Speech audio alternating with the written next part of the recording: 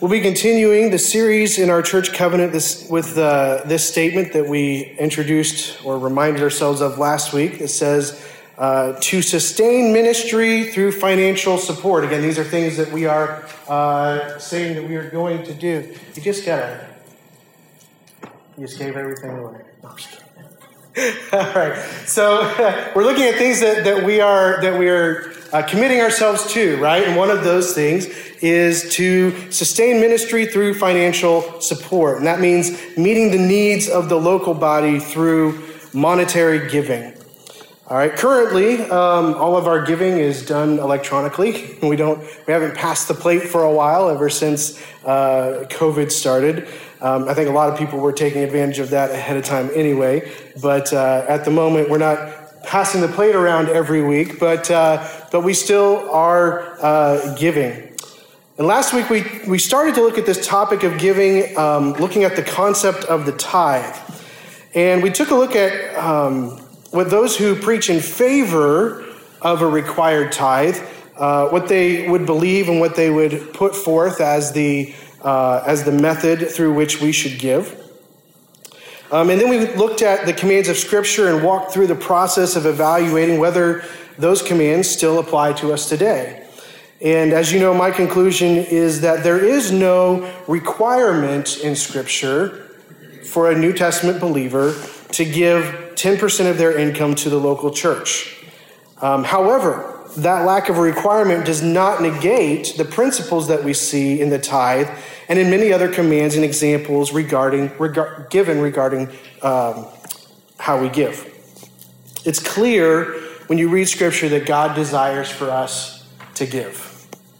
You cannot get past that when you read the Old Testament and the New Testament. God expects his people to be people who give. For the Israelites, mostly it was within the nation of Israel.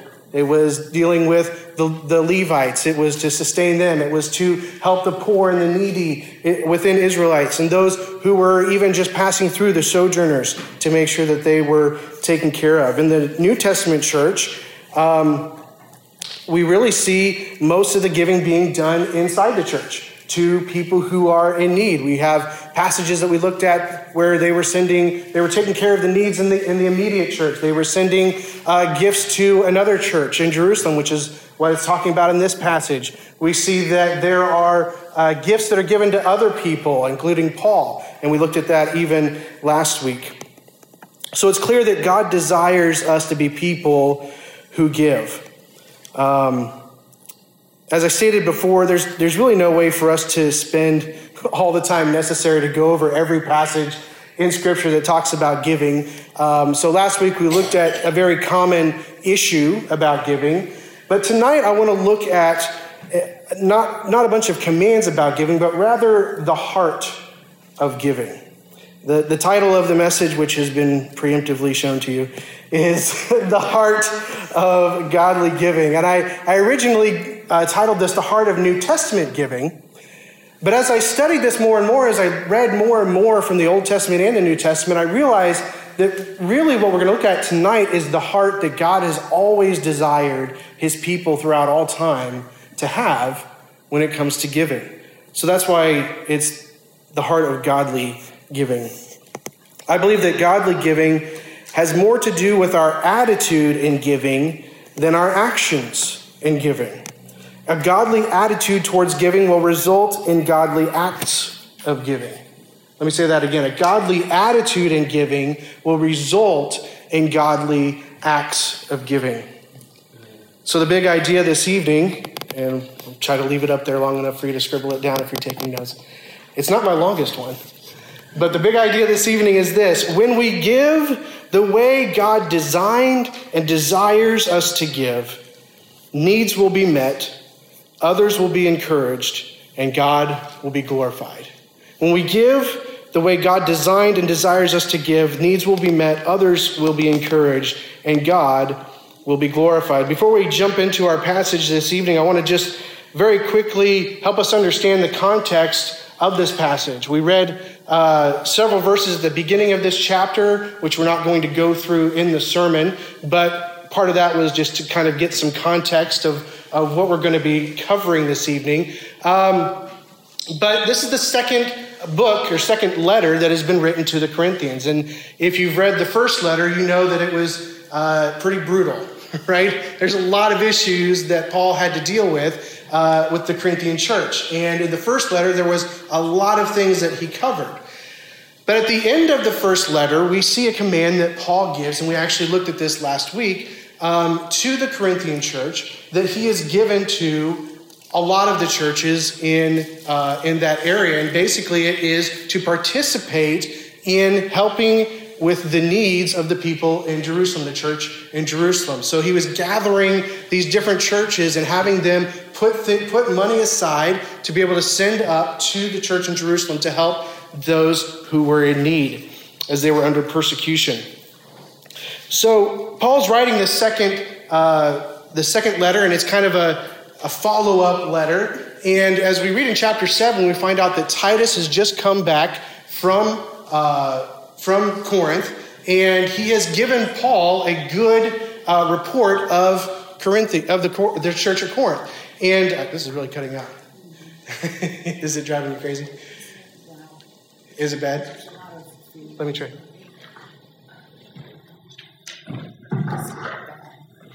Is this one better? I think it might be the spot. No, it must be speedback. All right.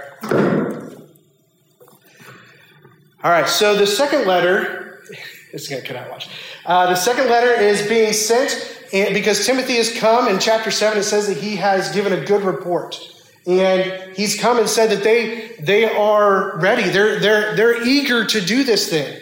And in fact, we looked at the beginning of chapter 8 last week and saw that the report from Titus was given, and Paul was using that to tell other churches around. In fact, at the beginning of chapter 9, we see that their actions and their eagerness was motivating other churches to participate as well. And so we see that in the beginning of chapter 8, we have the Macedonians. If you remember, the Macedonians were giving even out of their poverty. They were giving. They were anxious to give. And part of that is because of the testimony of the church at Corinth. And so we come to chapter 9, and Paul, chapters 8 and 9, really both together. But Paul is telling them that he's sending people to come and collect the gift. And he's giving them instruction to make sure that they are ready and that the gift that they were so eager to give that they don't show up and they're empty-handed. And so he's helping them with their own reputation, for one thing, but he's also helping to make sure that they are doing the things necessary to get to a point to where that gift is ready and available when they come. And so that is the context of everything that's leading up to at least this immediate area of 2 Corinthians chapter 9, starting in verse 6. So we've already read through the chapter, but we're going to be looking at verses 6 through 15. And Paul starts off with this phrase. The point is this. The point is this. Now, this is one of those phrases that you come to in Scripture, and it should make your ears perk, right? It should make you be like, wait, what? Okay.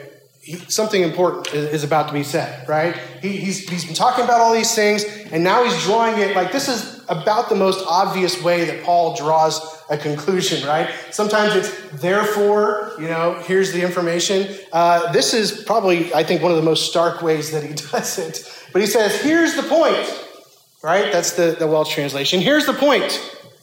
All of these things that I've been telling you, all these instructions that I've been giving you, here is the point. And I think it's good for us to take a look at each of these points.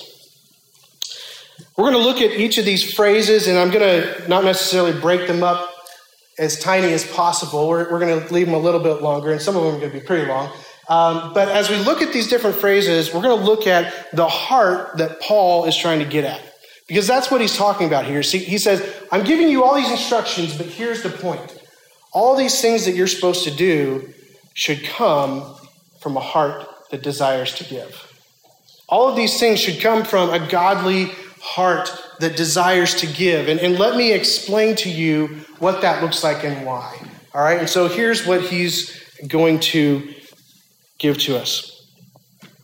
The first way of giving, or the way of thinking about giving, the attitude that we should have about giving, is that we should give generously. We should give generously. It says here, whoever sows sparingly will also reap sparingly. And whoever sows bountifully will also reap bountifully. Scripture uses this concept of sowing and reaping a lot. It's used in many different contexts. Sometimes we see it in terms of salvation. Sometimes we see it in terms of the Word of God. This particular use is talking about how we give. All right? And so he's saying, if you sow sparingly, you're going to reap sparingly. The point that Paul is making here is that giving produces a harvest that is equal to and greater than the gift. It's in proportion to the gift. There's a harvest that is made when we give. How many of you have thought about that when it comes to what you give? We don't just give out of habit. We don't just give out of duty. We give, and God uses that to produce a harvest. Have you ever thought about that? God uses what you give to produce a harvest. And he says, if you give sparingly, your harvest will be small, sparingly. If you give generously or bountifully, then your harvest will be bountiful. We'll get to what that is here in a minute. But there's a sowing and reaping principle. As you sow, as you give, so the harvest will come. If you sow sparingly, you'll reap sparingly. Paul's intention is not to give sparingly. That's not Paul's point. He's not saying, look, you've got two choices. You can do it this way or you can do it this way. He's using this comparison to show them that there is a reward, a blessing for those who give generously. Paul's desire in this statement is to point their eyes and their minds to the fact that giving is a sowing and reaping system. And as they sow, they will reap more in this harvest if they are more generous. I think it's interesting that generosity is something that is not normal within us. I don't know about you, but I'm not naturally a generous person. I'm not naturally the type of person that just is happy to go take care of, somebody else's bills or, do things like that. I'm just not. In my flesh, I'm not a generous person. But it's interesting that when we are submitting to God, when we are learning from Him, when we're growing in Him, He changes our heart. And He makes us generous people. And if you're sitting here tonight and you say, you know what, I don't know about this generosity thing, you might want to check your heart. You might want to check your relationship with God, because when you're right with God and you have that fellowship with God, there's going to be generosity. And I think it's interesting, even in somebody who didn't spend a whole lot of time with Christ, it really changed his view of money. And his name is Zacchaeus. When Jesus went to Zacchaeus' house and he spent some time with him and he got to know him, it changed the way that he thought about his stuff. What did he say? He said, I will give half of everything I have to the poor. Right? And we don't have any context there that says that Jesus was, poking him about his wealth. We don't know what the conversation was. But we see his response to Christ in his home and interacting with him, and his response is, I need to fix some things. And part of that is not just fixing things, but also generously fixing them. He says, I'll give half of everything I own to the poor, and then anybody who I've defrauded, what does he say he's going to give them? Fourfold, 4 times. Whatever he defrauded them of, he'll pay them back 4 times. That's generosity. We see other forms of generosity when people come into contact with Jesus Christ. Matthew chapter 26, verses 6 through 13. gives us this account. It says, "Now when Jesus was at Bethany in the house of Simon the leper, a woman came up to him with an alabaster flask of very expensive ointment. And she poured it on his head, and as he reclined at table. And when his disciples saw it, they were indignant, saying, 'Why this waste? For this could have been sold for a large sum and given to the poor.' But Jesus, aware of this, said to them, 'Why do you trouble the woman? For she has done a beautiful thing to me.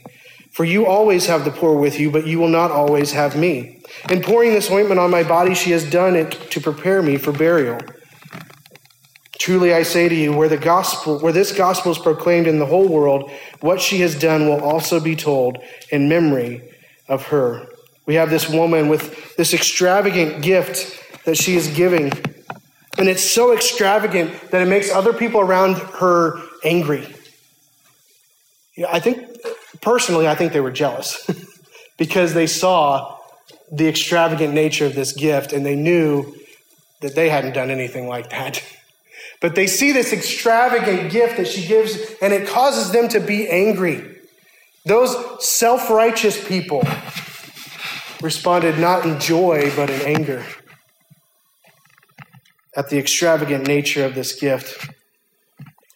These are just two examples of what it looks like to give generously. We can go back and look at some other examples that we even saw last week. But the heart that we see in these examples, and the heart that I think Paul is drawing us to here in this first phrase, is one of generosity. Understanding that when we give generously, we will reap generously. The next attitude that we should have is that we should give thoughtfully and prayerfully. Thoughtfully and prayerfully. I've added the prayerfully part in here. But the next phrase says this: "Each one must give as he has decided in his heart." I'm of the opinion that Paul probably would have agreed that deciding what you're going to give should include prayer. He isn't explicit in that, but I think that that's a good thing to include. So you can write "and prayerfully" if you'd like, or if you don't want to, you don't have to. But give thoughtfully and prayerfully. And Paul here is encouraging the Corinthians not just to give generously, but to think about what they're going to give. To think about what they're going to give. Each one must give as he has decided in his heart. This isn't just a quick one-time, rummage through the wallet and throw something in the offering plate, right? This isn't, well, the pastor said I have to do this much. This is thoughtfully and I think prayerfully going before the Lord and saying, "Lord, what do you want us to give?" If it's your family, if it's an individual, what do you want me to give? What do you desire I give back to you? That's the attitude that Paul is calling for. He's calling for us to think about this. This is something that should be planned, something that should be thought through. How much do we give to God? And Paul is telling them that this needs to be something that is a thoughtful process. I must ask at this point, when you think about that, what's your criteria?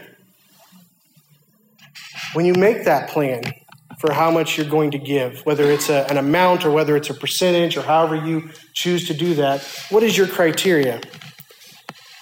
Do we give whatever is comfortable? Or do we give what we believe is generous? Do we give a certain amount because that's what we've always given? Or do we look to see if maybe God wants us to increase it? I can tell you this, I haven't found a passage yet where God wants people to decrease it. Just being honest with you. But do we give out of duty, or do we give out of comfort, or do we give generously? I think that's something that we should consider. It's easy for us in our modern age where we may not see the needs necessarily as easily as they did back in their society. It's easy for us to just kind of do our duty. We give our percent, or we give our certain amount of money, whatever we think fits, right? How often do we do the budget and whatever's left over is what gets given? I don't think that's what Paul is aiming at. I think he's aiming at us being explicit and making it important to know what we're going to give. Matthew chapter 19, verses 16 through 22. I think you look at this passage about the rich young ruler, and here is a guy who had all the duty down. Right? He had all the points down. You know, if for him tithing was a requirement, right? He was a Jew. He was an Israelite. It was part of the law. And so he had it all down. Right? What does it say? Matthew chapter 19, verses 16 through 22. And behold, a man came up to him saying, "Teacher, what good deed must I do to have eternal life?" And he said to him, "Why do you ask me what is good? There is only one who is good. If you would enter life, keep the commandments." And he said to him, "Which ones?" And Jesus said, "You shall not murder, you shall not commit adultery, you shall not steal, you shall not bear false witness. Honor your father and mother, and you shall love your neighbor as yourself." And the young man said to him, "All these I have kept. What do I still lack?" And Jesus said to him, "If you would be perfect, go, sell what you possess, and give to the poor, and you will have treasure in heaven. And come, follow me." When the young man heard this, he went away sorrowful, for he had great possessions. We have described for us in this passage a young man who has faithfully kept the law. And that would include the tithes and the offerings and other forms of giving that we required, taking care of the poor and the needy. And he stands here asking what else he must do. And Jesus tells him to forsake all of the security of his wealth and come and follow him. And it says he walks away sad because he couldn't do it. Because his security and his hope was found in money. And I can't help but wonder how often we as the church are the exact same way. We say that we trust God and we believe him for everything that we need, but we don't live and give generously. Because we got to make sure everything is in place. Or at least we got to make sure everything's in place comfortably, right? We don't want to give up the streaming service or the coffee, or whatever your vice is, right? When maybe God could be doing something more with our comfort. What is too much for us when it comes to giving to God? I'm not saying that we have to give everything away, like Christ said to this rich young ruler, but what is enough? What do we consider is enough to give to God? And is it biblical? Maybe 5% is a lot. And it's an uncomfortable amount because maybe you haven't given to him on a consistent basis. And maybe that's a good place to start. Maybe 10% is an easy amount. And you've done it for years and it's no big deal. Maybe God desires more. Paul is calling the Corinthians in this phrase not to just give comfortably, but to give thoughtfully and generously, understanding that there is a harvest to be reaped when we give. We are to give thoughtfully and prayerfully. We're to give generously. But thirdly, we're to give eagerly and joyfully. This is a hard one. I can get behind giving generously. I can get behind planning, praying about it. Okay, God, what do you want me to do? But, if God wants me to give that much, I don't have to be happy about it, right? Give eagerly and joyfully. It says, not reluctantly or under compulsion, for God loves a cheerful giver. Right? Don't give reluctantly, I guess. God convicted me this week, so I guess I should give more. That's not what he's talking about. Or not under compulsion, not because somebody stood up here and said, you should be giving this much, or you should increase it by this much, or whatever, you think is that compulsion. It's not to please man, it's to please God. Because God loves a cheerful giver. It's the attitude with which we give that's more important than the act of giving itself. Give eagerly and joyfully. I think you could also use the word willingly. But I like the word equally, or eagerly, I should say. I think these are good contrasts to what he's saying, how he's saying we shouldn't do it. Right? These are eagerly and joyfully, not reluctantly or under compulsion. Sometimes my dog will walk up to me and she'll just stare at me. And my family knows this is true. And she'll just stare at me. And I'll, ask her if she wants to go outside, and she'll just stand there and stare at me. Do you need food? Do you want a treat? Usually the treat will elicit some sort of response, but sometimes she'll just literally stand there and stare at me the entire time, and it's like I'm talking to a brick wall. I don't know what she wants.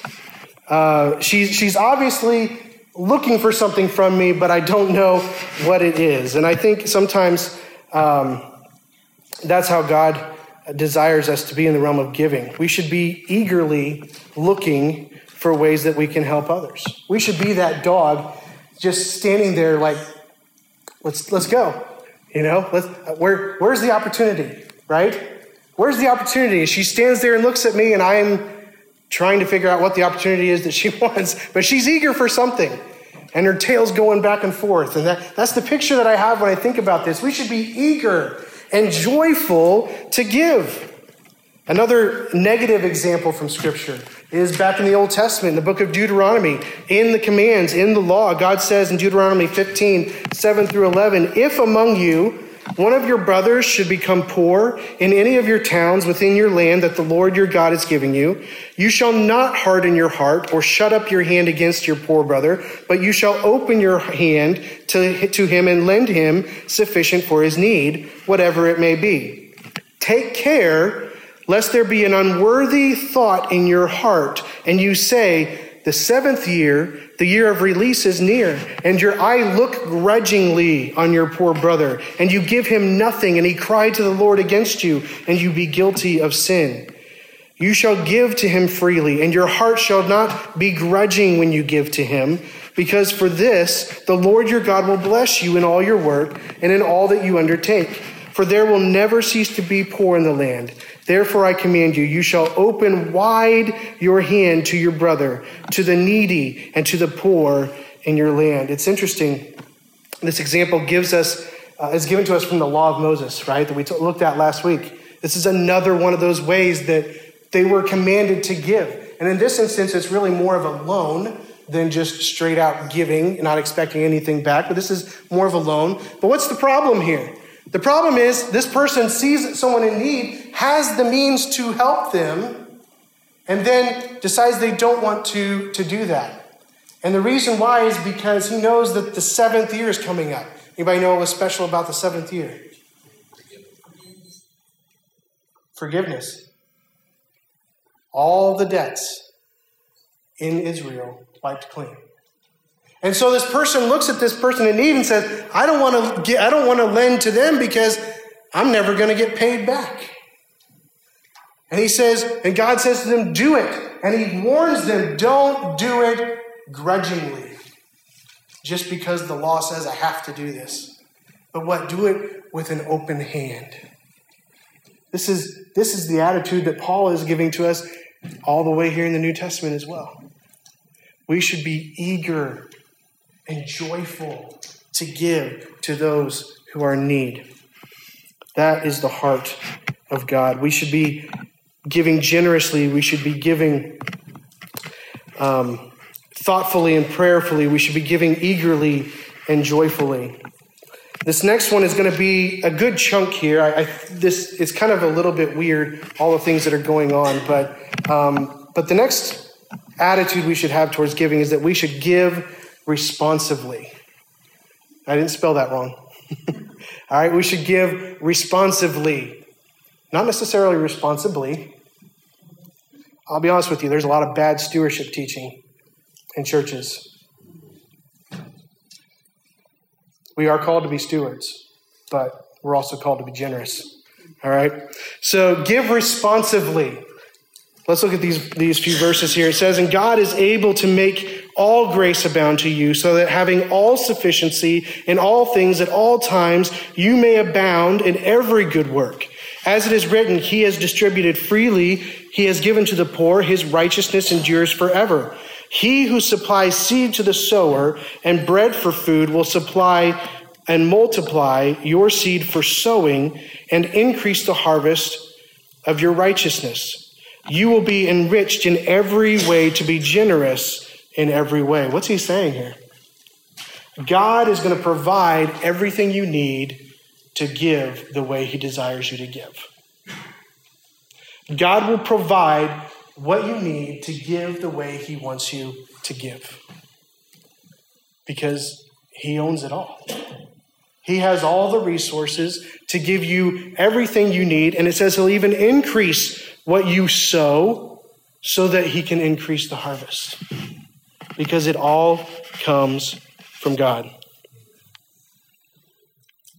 I think this one's going out too. When I was a kid, we used to go back to Illinois and visit my grandparents. Both sets of grandparents lived in the same town, so we'd see both of them. But we would go to church with my mother's parents. And I remember we would be sitting in the pews during the service, and of course, back then before COVID, you could pass the plate, and they would pass the offering plate.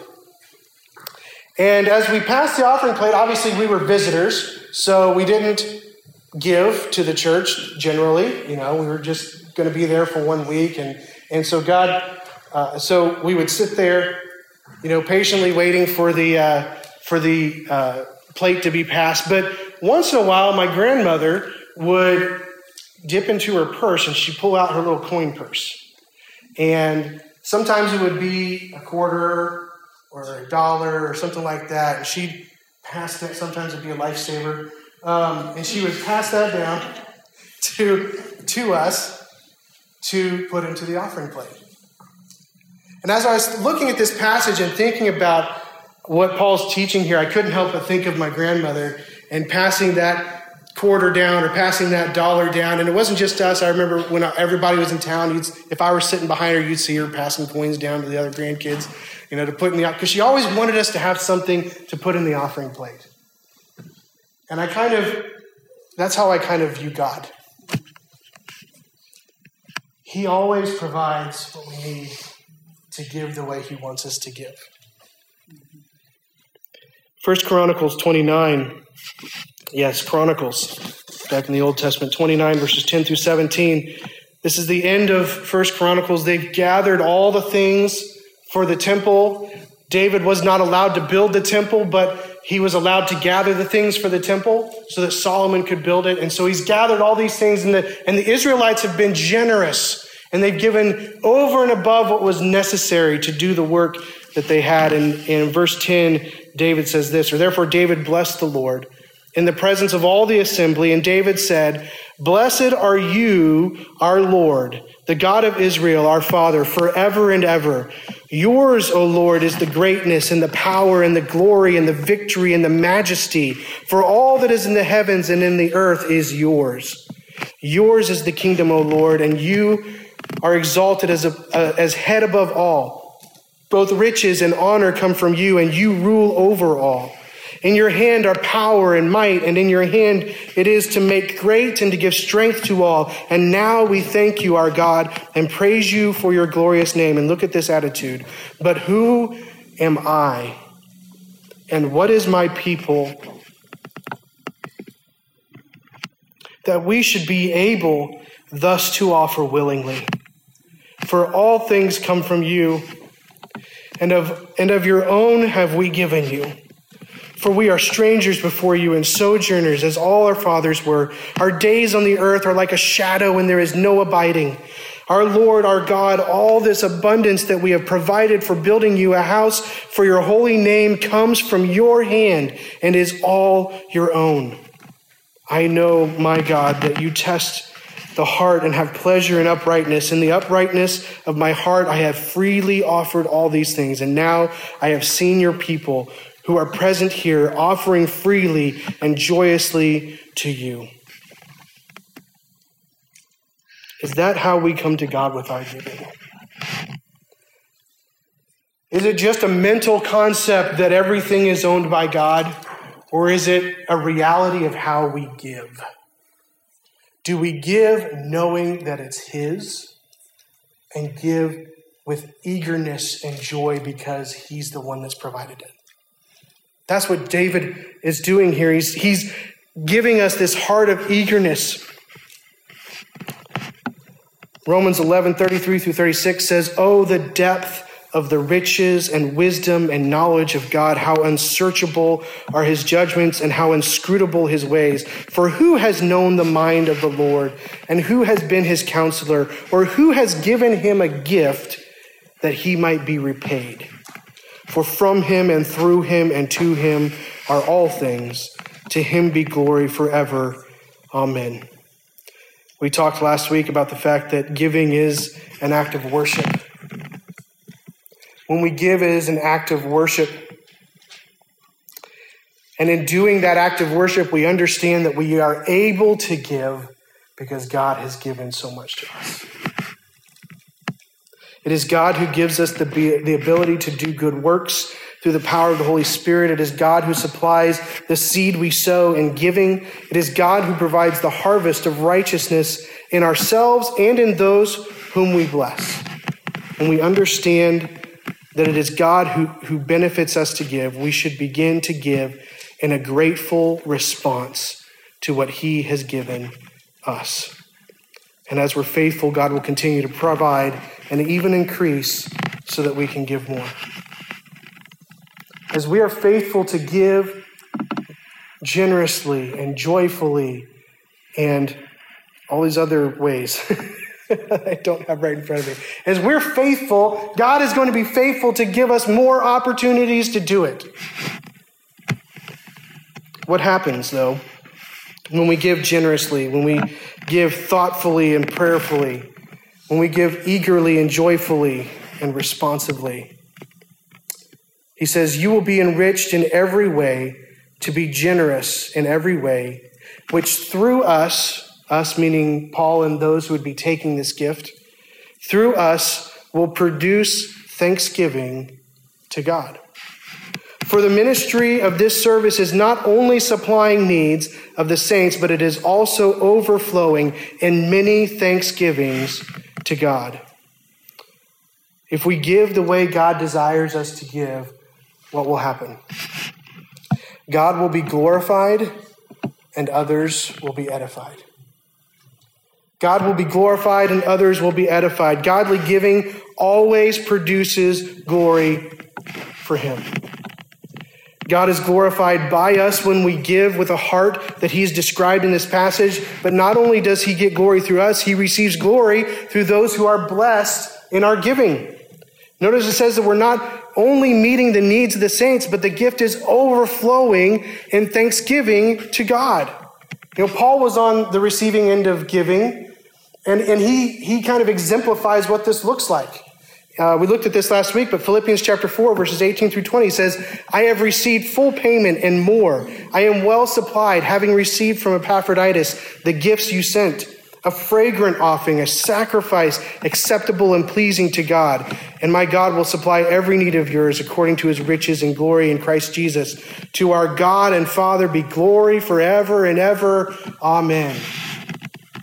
He says when this gift goes, they are going to respond in thanksgiving. They're going to glorify God because of the work that you have done, if you do it in the right way. The next verse clearly states that they will glorify God. It says, "By their approval of this service, they will glorify God because of your submission that comes from your confession of the gospel of Christ and the generosity of your contribution for them and all others, while they long for you and pray for you because of the surpassing grace of God upon you." What is their response? Yes, it's glorifying God, but I think this passage gives us another response here, and that is a greater sense of unity in the body of Christ. What does it says they'll do? They'll be thankful for it and they'll glorify God, but then what are they going to do? They're going to pray for you. There's going to be a love that is increased Between you and them, you and your giving and them and their receiving, there will be this love and unity that is created when we give the way God desires us to give. Because both the giver and the receiver are coming at this from the right perspective. Understanding that God is the one at work in all of it. God is the one at work in the giver and in the receiver. We see growth. Think about the many ways that giving is used in the church today. Yes, it's used to meet needs of people through benevolent acts, but it's used to support the preaching and teaching of the Word of God both here and around the world, so that people are edified through the preaching and teaching and discipleship and many different things that go on in the church. That's why we give. Not because we have to. Not because there's a command, but because God has given to us. And we are simply avenues of his grace.